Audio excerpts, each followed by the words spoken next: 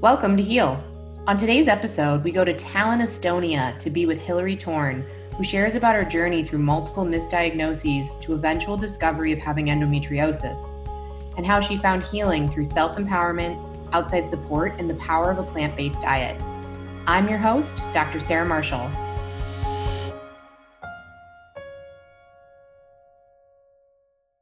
Thank you for being here this morning. Well, this evening for you. Yes. Yeah. And we'll see if I turn the light on, but I may slowly dim out as the call goes on. Maybe not, though. It's turning summer here. We have long days in the summer, so could be okay. And where do you live now? Like what city? Tallinn, Estonia. Okay. Awesome. Do you love it? Yeah, I do. Yeah, it's great here. It's Cool. small. It's a small town. It's one of the most, it probably is the most digitally advanced country. So you can do everything except, I think it's get married and get divorced. You can do everything else online. So you can buy real estate, you can update your driver's license, you can apply for visa, like everything you can do online. We have these digital signatures. People vote online. It takes them like 1 minute to do their taxes. They love showing it off. When I'm like doing my taxes for the US, they're like, what? Why do you have to sit down? It should take 1 minute. I'm like, well, nothing's like Estonia when it comes to that. Wow. So it's just, and there's a startup scene. So I moved here to work with one startup. I'm transitioning to work with another startup right now. So I'm switching jobs, and yeah, it's just really cool. But it's also a small town, and it's a little mix. It has a lot of Scandinavian influence. It's a 2.5 hour ferry ride from Helsinki, Finland. Yeah. So it has a lot of that influence, and it's just, That's I like so it. Awesome. Yeah. Good. Well, we want to hear all about the stories. And, so the premise of Heal is people sharing from their hearts stories of healing, having healed, being in the middle of their journey, wherever. I mean, at one level, one of the big inquiries has been, are you ever done? And there's sort of no real actual end, Yeah.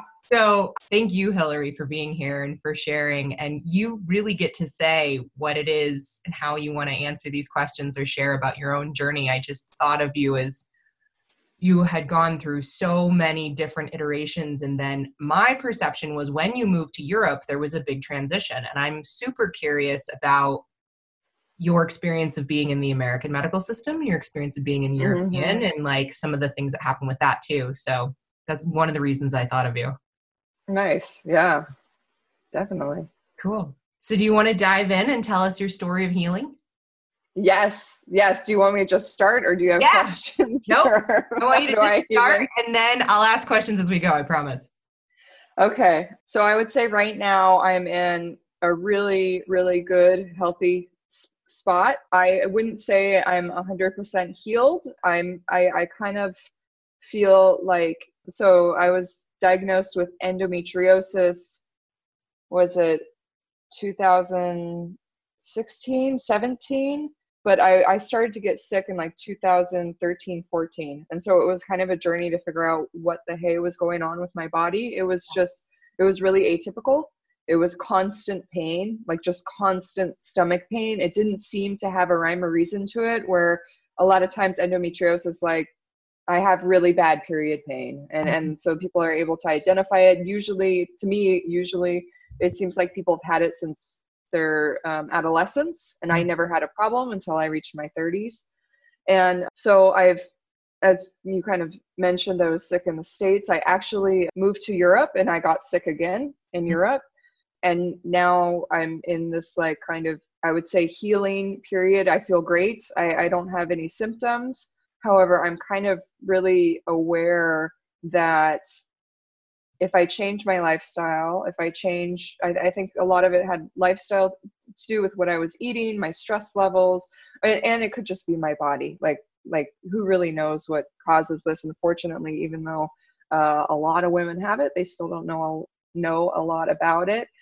I'm kind of prepared that it may come back, but I also have things in place that when it does come back, I'll just beat it again, because I do have these periods like months. And I think now it's been more, I think my last surgery was March of 2019. Yeah. So it's been more than a year, which is one of my longer periods of like just feeling super, super awesome. So knock on wood, we'll keep it Yeah. up. And if it comes back, I'm just prepared to like do what I need to do to get back to this space again. Yeah. Wow. So bring us through, like, because in the beginning there was this whirlwind of trying to figure out what you even had, right? Yeah. Yeah. And I had a big, I still have the papers with me, even though, as I said earlier, we're a digital country, so I don't need medical files anymore, because surprisingly here, you go to the doctor and they can read all your medical files from all the doctors you visited. It's such a logical system. It's great. So I don't need that anymore. But in the States, it wasn't like that. So I had basically all the tests I did. I had all the, scans, all the doctor visits, everything. I had the binder. I mean, it was quite thick, trying to figure out what the heck was going on. I had my appendix removed, I think, in hindsight. So I didn't have gallstones or anything like that, but my appendix wasn't functioning the way it was supposed to. I'm guessing that I probably had some endometriosis or the endometrium like growing on it. And so that's why it wasn't functioning. So when I removed that, I felt okay for a couple of months, but then it all came back again. And it was interesting because I actually was, when all these problems kind of started, I actually did have a doctor say it was endometriosis, or they thought it was endometriosis, but it wasn't a great doctor. She was like, I think you have endometriosis. Here's a pamphlet. Read the symptoms and let me know what you think. And I was like, okay. And I was like, well, I don't know. I have it constantly. I have really bad nausea. Like, this doesn't seem to fit. And she's like, well, if you have nausea, it's probably not endometriosis. And so I went on this long journey of trying to figure out what the hey it was. I had tons of tests. I was misdiagnosed with this rare illness. And so I was actually giving myself IV injections to help with the swelling. I was in and out of the ER. And, it's interesting because also through this whole time, I was on a lot of painkillers. And so a lot of the time, that's my experience with Oxy. Luckily I never got super addicted to it, but man, does that stuff mess with your personality and your memory and like just irritability and my emotions. I couldn't even tell I was being mean. Like, your brain is just, it messes with your brain so bad in such a weird way. And it's slowly, because at first it makes you feel better and you're like, oh my God, I don't feel pain. I feel great. But then as the months go on, your brain slowly starts to just get really I can't even describe it. It's you don't even just realize that it's altering your whole personality and really messing with who you are. You just don't even realize it until it's too late. And so, I was on Oxy multiple times, right? Just because of pain, I couldn't function otherwise, right? The pain was so bad. So, and then I had my gallbladder removed. They thought it was gallbladder issues at one point. It wasn't that. I tried the diet, IBS. That was a big one. Oh, you have IBS. So I did the low FODMAP diet, which always helped when I was having like these endometriosis, these long-term flare-ups. It always helped. But when I feel great, I can eat whatever. I can eat tomatoes. I can eat broccoli was a big one. Onions and garlic. Those really, really were painful for me to digest. And now I don't have a problem with them. I still don't like to go heavy on the garlic and onions, but I generally don't have a problem with them. So yeah, IBS was it. Trying to think, remembering all the misdiagnoses I've had. I remember the conversation about fibromyalgia at one point even surfaced. Yeah. And I think, truthfully, I think that was the Oxy that caused it. I think I was on so many painkillers that my whole body was just like, all my nerves were just flaring up, because when I'm not like taking anything, I feel fine. But at that point I was taking so much of the Oxy that my nerves were just on fire, and then your whole body just hurts. I remember it was just hitting myself. It would hurt so badly. It was intense. So at what point in all of this pain and misdiagnosis do you decide that you want to move across the world to another country? Like, how did that come about? Yeah, so it was interesting how it all kind of ended up. So I really took it into my own hands, and I think a lot of it was working with you. I think you taught me a lot of stuff about, like, I remember you were talking about being in touch with the spiritual side and just being aware of my diet and what I was eating. And it got really, really bad. I was in so much pain, I just became suicidal. So I ended up going to mental hospital in Arizona. And luckily there, they put me on tons of Cymbalta. And Cymbalta is an antidepressant, but it also kind of numbs your nerves. And it numbed me. It numbed my nerves where I didn't feel pain, but it wasn't a painkiller. And so it really, really helped. And I got this period where I felt, I mean, I was still hurting, but I felt better enough where I could function.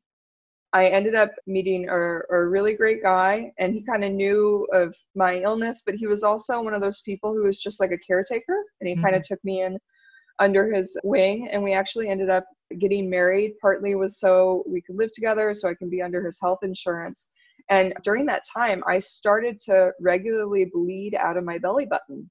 And it just, at first it was just a little bit. And I remember going to the urgent care, and they're like, oh, you just have some infection there. Or you scratched yourself. I'm like, okay. Really? And it ended up each month, it ended up getting worse and worse. And I realized it coincided with my period. I was actually having my period out of my freaking belly button. And it's because I had surgery. Yeah, I had surgery before to remove my appendix through my belly button. And so I think it just, the endometriosis started growing out that way. And it's a very rare symptom of endometriosis, but I Googled it. And then I realized, because it was coinciding with my period, I just realized that endometriosis was all these problems I was having. And so I found a really good surgeon, and she was located in Phoenix. And I ended up getting surgery, and I felt great. She was able to remove all of it. It was fabulous. This was in 2016. I think it was probably that summer, June, July, August of 2016. And so as soon as I started to feel better, I realized I had to get out of the United States, because the chances of it coming back could have possibly happened. And I just, like, the system had wiped me out. I couldn't work. There was no safety net there. I mean, I almost ended up homeless. I slept one night in my car. I couldn't work. If you can't work, you can't get health insurance. The state health insurance doesn't cover anything. I mean, the fact that I had to, like, not had to, it was a choice to marry this guy, and it was great, but it was definitely that my health was a huge factor in why we jumped into it. You guys created that, but that's why you created it, right? Yeah, exactly. I was, really, really desperate to just have something to take care of me. And, luckily I had him, but not everyone has that. And so I knew as soon as I felt better, I needed to get over to Europe. But also at that time, Trump was elected, and I realized stress. I was already I moved back to the States to kind of spend time with my family, who, actually ended up not being super supportive. I mean, again, I was on Oxy, so I probably wasn't the greatest person to support at that time, but I was kind of had them always as my backup plan. It's like, well, if I get really sick, my family will help me. And I don't think they understood the illness. They kind of thought it was more in my head than an actual thing, which is, again, very common with endometriosis. And so I just realized that I needed to get back to a place where if I was working, I'd have that kind of support system. And so this guy was willing to help me. I'm actually really grateful for him, because I was thinking about him today, because I have a child now, and like, he wouldn't exist if it wasn't for this guy who was willing to just give himself to me so I could be over here. So he helped me come over here. I found a job, and I moved over here, and I was actually first in Prague, Czech Republic, and I moved over here and I found work, and I'm glad I did, because I ended up getting sick again. Wow. Needing surgery again. And it was way different in Europe. Sorry. No. Getting so emotional. Welcome to the Heal podcast. Yeah. This has become a common occurrence where we both start tearing up as we get into it. I mean, this is what it looks like. These are the real conversations. Yeah. So, I mean, I was really glad I did, because about 9 months after my surgery, I started to feel the pain again and get sick again. And so I had to, kind of go back to healing myself again. And the doctors only know so much. They're great, but I do really believe they are practicing medicine. They don't know my body as well as I know my body. And so I was in Czech Republic. I speak Czech, luckily, because I lived there before and I learned the language. And I was in the Czech Republic, and I just started to see doctors and kind of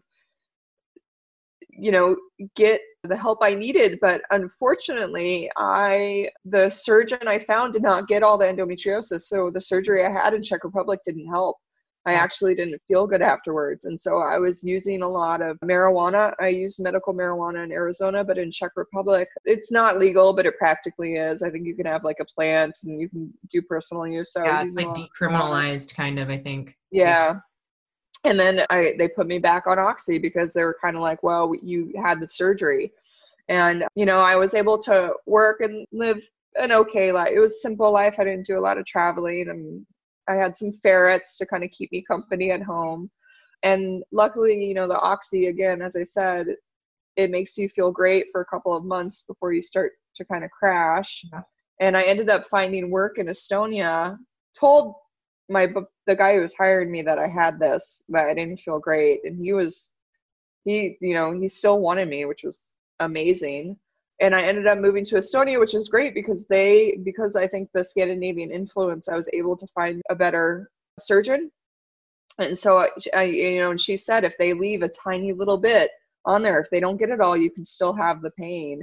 And so it got really bad. I took some time off of work, and then I had surgery again. And after the surgery, I felt great. And so I started to come off the drugs, and I did it really, really quickly, just because one, I kind of knew what they were doing to me, and that I didn't need them anymore. And I kind of felt like I'd rather have like 2 weeks of intense withdrawals than like months of this long, like, not as intense, but they just mess with your brain. And so I ended up coming off them, and yeah, I've felt good ever since. She highly recommended I got pregnant as like to help with the endometriosis. I've read studies that probably doesn't really help with the endometriosis, but I was ready. Yeah, I was ready. I met the right person, and we were kind of expecting not to get pregnant right away because people with endometriosis generally have infertility issues, and we got pregnant right away. Right away. It was like that first month it was fine. And so I felt, besides being pregnant, my pregnancy was quite easy, and I've felt great. And so far, so good. It's been good. But I really do feel that I fought for my health. I didn't give up. I changed, my diet. I started by stop eating red meat. That supposedly isn't supposed to be good. I stopped at the alcohol. It's definitely not good. I was actually thinking the other day, I was like, I should have a glass of wine again. And I'm like, no, that stuff just messes with me. It's not worth it. So, I stopped first with the red meat. And then, I don't know, I did do whole food plant-based for a while. I felt better. It didn't get rid of the endometriosis. I needed surgery at that point. It was so bad.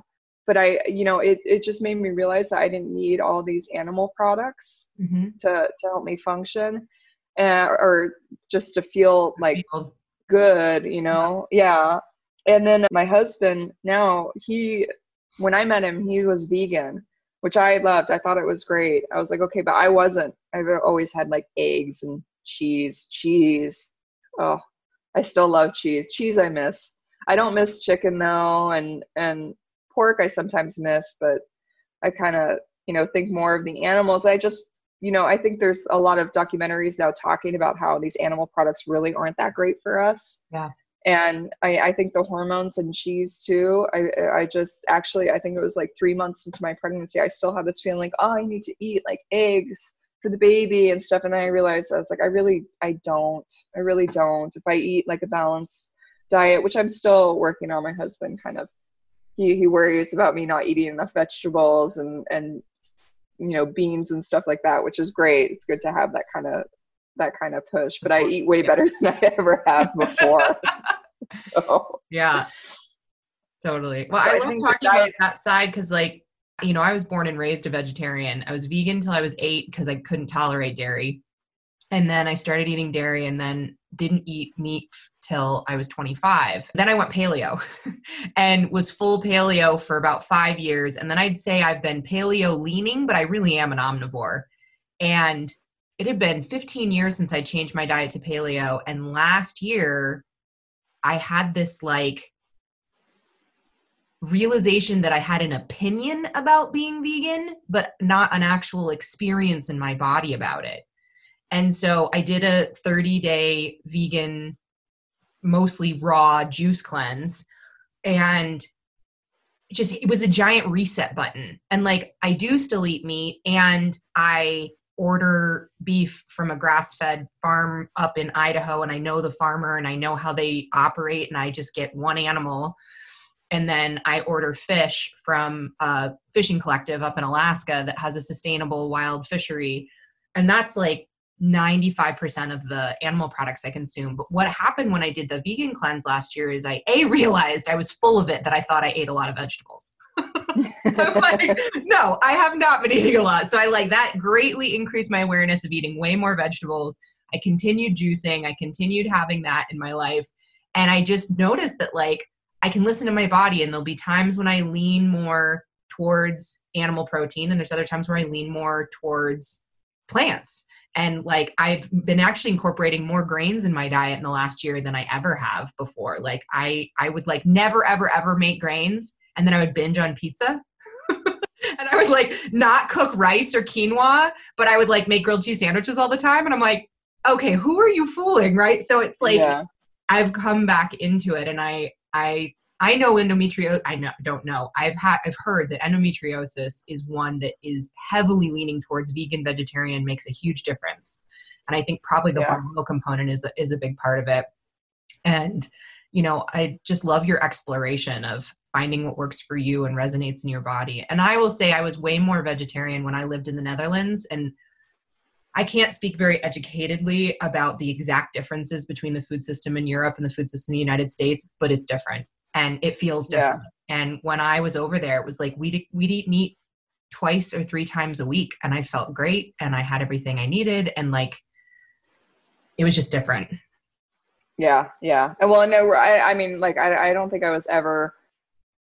You know, it's funny because if you talked to me 6 years ago and said I would be vegan, I would have laughed at you like you were joking. I was like, no way. I mean, I used to be a hunter. I hunted my own meat. And so like the idea, I always kind of would make fun of vegans and vegetarians. Like, there's no way. And now I kind of can't see myself really eating meat anymore.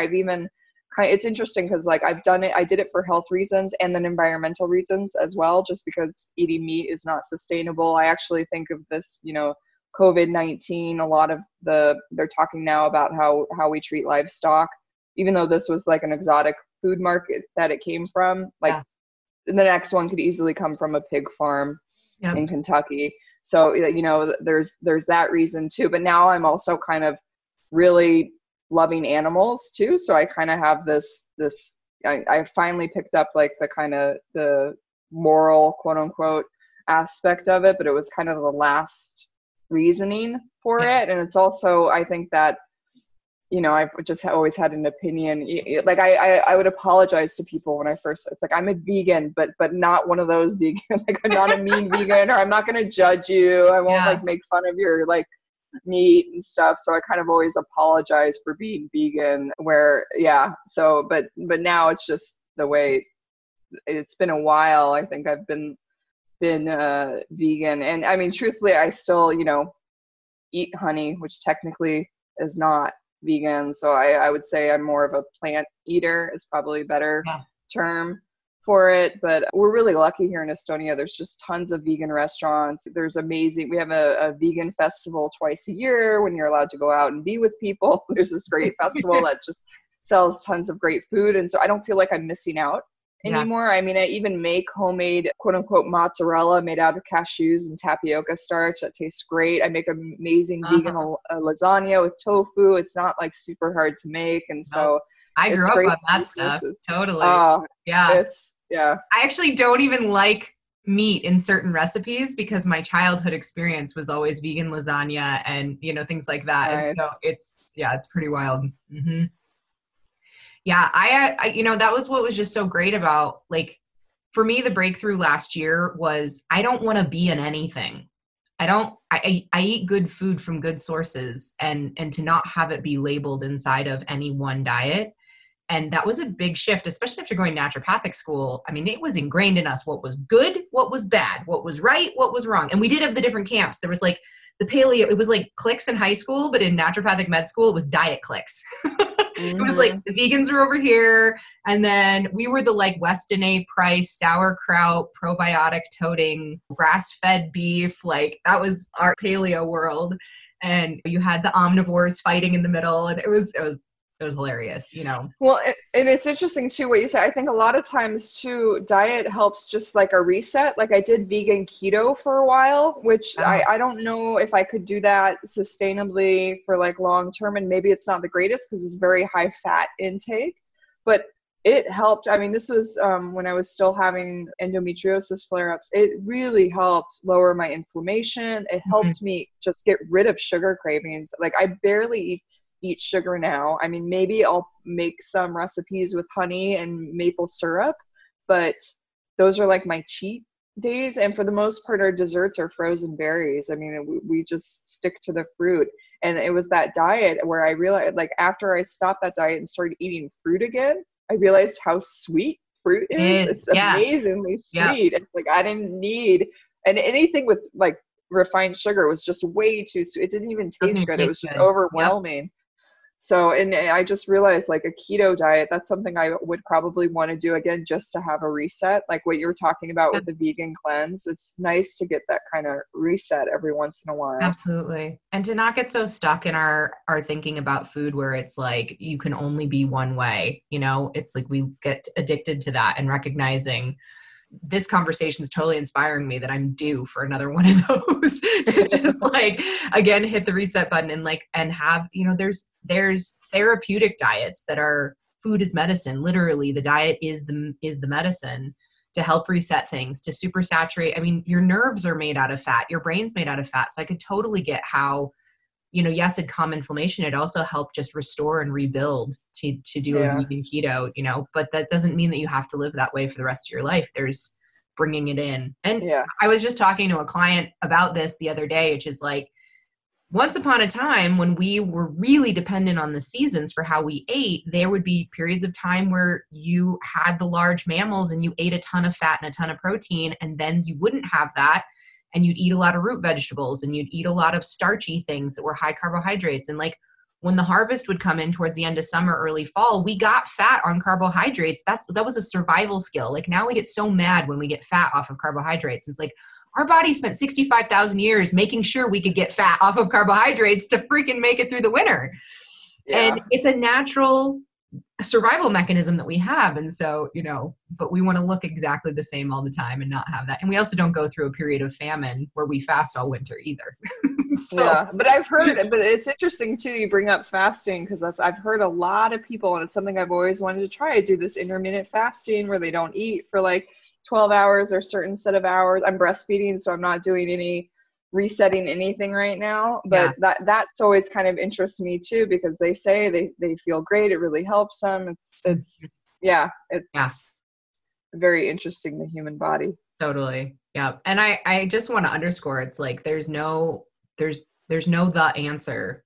It's like, what I love what you said earlier was that the doctors were practicing medicine. They were practicing. Nobody knew your body the way you did. And the more you tuned in and the more you got in touch with that, like that, I mean, for me, that's the ultimate, I think. So as you've been through this journey, like what were some of the surprises? What are the things you never expected to have to face? I wasn't expecting to get help where I got help, and where I was expecting help and I didn't get help. Like that was really surprising for me, right? And there's nothing, I'm really close to my family now, and people get weird around illness. I realized this. And so my mom ended up getting quite ill, and she's going through another period right now. And, you know, she lost a couple of friends too, and even other people in my family. People just get weird. I think it brings up their own mortality. They don't know how to act. They don't know how to behave. And so I've kind of just realized that some people just act different than what you expect. And so I think one of the reasons why I was really successful, because I could have easily gone down the path of just, giving up completely, being completely suicidal, homeless, just completely addicted on drugs, any of that easily. But I'm just very persistent, I think, and I'm really always trying to figure stuff out. I'm like, no, I can. And it was hard. I mean, it was years of trying to figure out what the hell is going on with my body, but I wasn't willing to accept that I was going to be sick forever. I just was not. And a lot of times it looked like I was. And it's like, okay, I have IBS. You can't get rid of IBS. Well, what can I do? Oh, there's a diet I can try. Okay, I'll try this diet. Let's do that. That helped a little bit. But, it wasn't IBS, so it didn't help, completely. And sometimes it was just time. I just needed the time to start bleeding out of my belly button so I could figure out what the hell it was. So over time, things change. But I think, what really helped me be successful is I asked for help everywhere and I took help where I could get it. And it wasn't all the places I expected. It was a lot of places that I didn't expect to get help. Yeah. And it's like you assume someone you're with for 2 years will kind of be with you through it. And it ends up being with someone you've been with for 3 months that is going to help you through it. And so it's not where you always expect. And just being willing to continue to ask and to continue to reach out, I think really helped me find myself here. Yeah. That's definitely been my experience of you, is you will never give up. Yeah. Which I love and adore about you. Yeah. It's awesome. And how is it being a mom?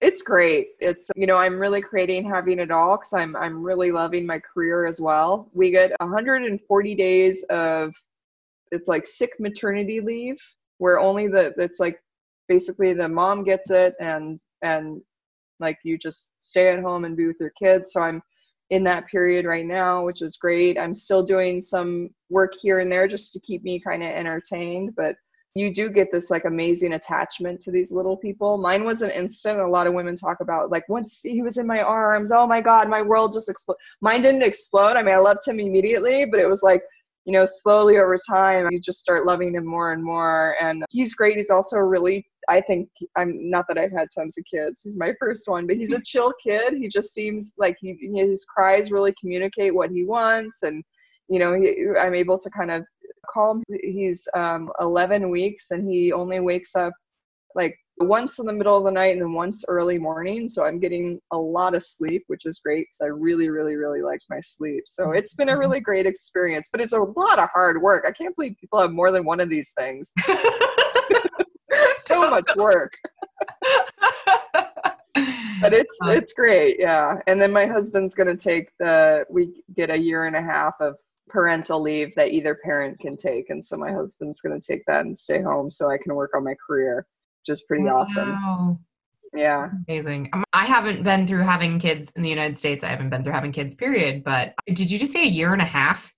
Yeah. I'm like, on what? Top of the 140 days. And by the way, it's 100% pay based on the 12 months of money you made before you got pregnant. So it stops as soon as you get pregnant. And then we paid €5 for the pregnancy test to confirm it. And then we paid, I think, €15 for me to have a private room in the hospital after I gave birth. Wow. That was it. We didn't pay anything. And they actually gave us money. They really want more Estonians. So we got I think €390 once he was born as like a bonus. They want more Estonians? They want you to have kids? Yes. So they gave us money. We get more Estonians. Yeah. We get €60 a month for having him. We got a gift basket with a bunch of clothes from the city. Like you get a lot for it. It's like, I don't know how people have kids in the States. Like this experience, 100% pay for basically practically 2 years. You don't have to worry about anything else. Obviously we're, a bit worried about the economy, but we both work in digital fields, so we're pretty okay. And yeah, we're kind of set. They really take care of us. Yeah. So and I love very, I remember when we were talking years ago, like your heart was just there. Like that was so, you had been living there and then you came back to the United States and I remember us having many long conversations where you're like, I just don't, this isn't my home. Like, I got to go home, and Yeah. home is over there. So it's so great to see you thriving and, working through it all to get to be there. Yeah, yeah, yeah. It is. It was an interesting. I mean, I was talking to an American friend here, and he was just like, "It's just." He's like, "I'm in awe of you, Hillary, because I keep expecting that I should go back to the States and live there, and like, you're just like here." And I was like, I was like that too, though. Like when I moved over here, you just kind of always. It's kind of like you're a bad American if you don't like it there, or if you Mhm. find a place that's better than, because the U.S. is the best country in the world. And so I kind of felt, guilty. And so I ended up going back. And then I realized, no, I definitely didn't want to live there. I wanted to be back Yeah. here. So yeah, I feel very fortunate. I mean, even during this, during this time too, like, so people get automatically unemployment 50% pay for 6 months if they lose their job. If they lose their job due to COVID-19, they get 70% for the next 2 months. So there's a lot, and we have healthcare paid for, so no one has to worry about I took my son to the doctor. I had to sign a form saying if I had any symptoms. I told him I had a sore throat the last couple of days, probably allergies. He asked me if I wanted to take a COVID-19 test. I said sure. They called me 5 minutes after leaving the doctor's office. I got tested within an hour. I got my results the next day. It was like boom, boom, boom, boom. Yeah. So I feel very fortunate, after kind of, I'm quite worried about my family in the States, just knowing that it's a little bit chaotic there, and it's, not, it's hard to get tested. People who need to get tested and that sort of thing. So I think I'm very fortunate to not have to worry about the healthcare aspect of this Yeah, stuff at absolutely. all. And what an impact that has in stress reduction, especially when we're going through a major illness. I've had friends in my life and, clients of mine that are going through major illnesses, and a huge amount of their stress is just figuring out how to pay for it and dealing with bills and Yep. miscommunications and long phone calls and all of the administration side of it. And then I have friends who are doctors and nurses, and they're inside of it. They're just as frustrated. They're Yeah. also trying to, so it's like, it's not like there's no us versus them. It's just, Yeah. yeah, and hopefully Yeah. that's something that does crack open at some point in my lifetime. Would be amazing to see that shift here. And I honestly don't know that it will, but one podcast at a time, standing for what's possible in healthcare and healing. Yeah. Yeah, totally. Well, I just so appreciate you taking the time to share. I mean, I think it's a story that actually is going to resonate with a lot of people, because there's so many people out there that are struggling with people thinking it's all in their head or not knowing what the diagnosis is. And that whole process of figuring this stuff out sometimes can be pretty remarkable. And I love how you've continued to create your dream life throughout the whole thing. And, you're doing it. Yeah. And that was definitely, I think, one of the hardest parts, was not knowing what it is, and then people questioning you to the point you start questioning yourself. Mm. Right. But I think another reason why I was quite successful is I realized no one was going to solve this for me.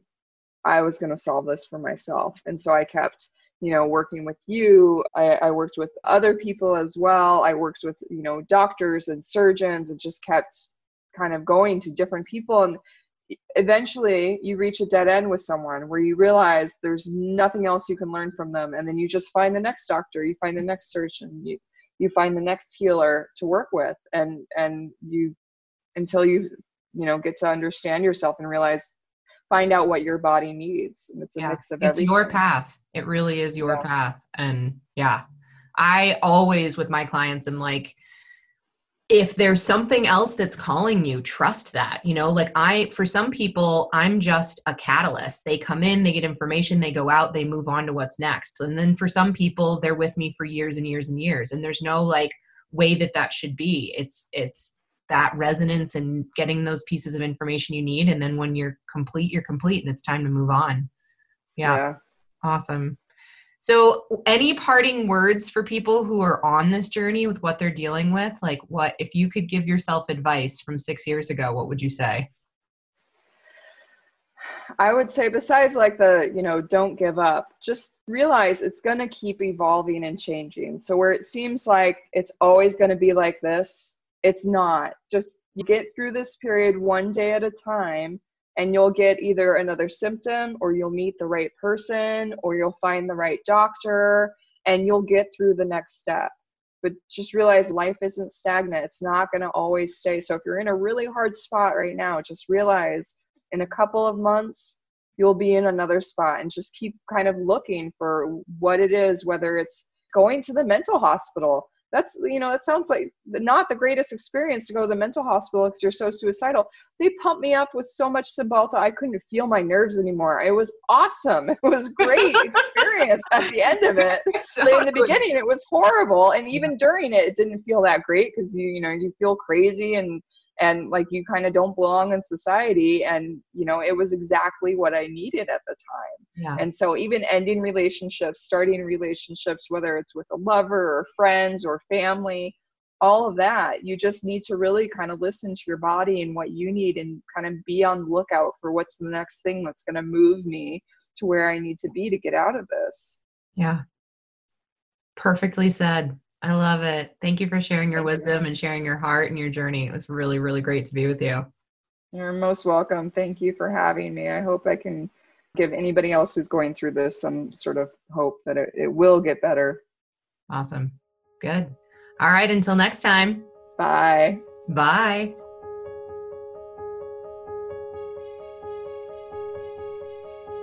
Thanks to today's guest, Hillary Torn, for her candor and sunny perspective. For a full transcript and all the resources for today's show, visit sarahmarshallnd.com/podcast. You can learn more about finding your own healing journey by going to sarahmarshallnd.com or following me on Instagram at sarahmarshallnd. Thanks to our music composer, Roddy Nickpour, and our editor, Kendra Vicken. We'll see you next time.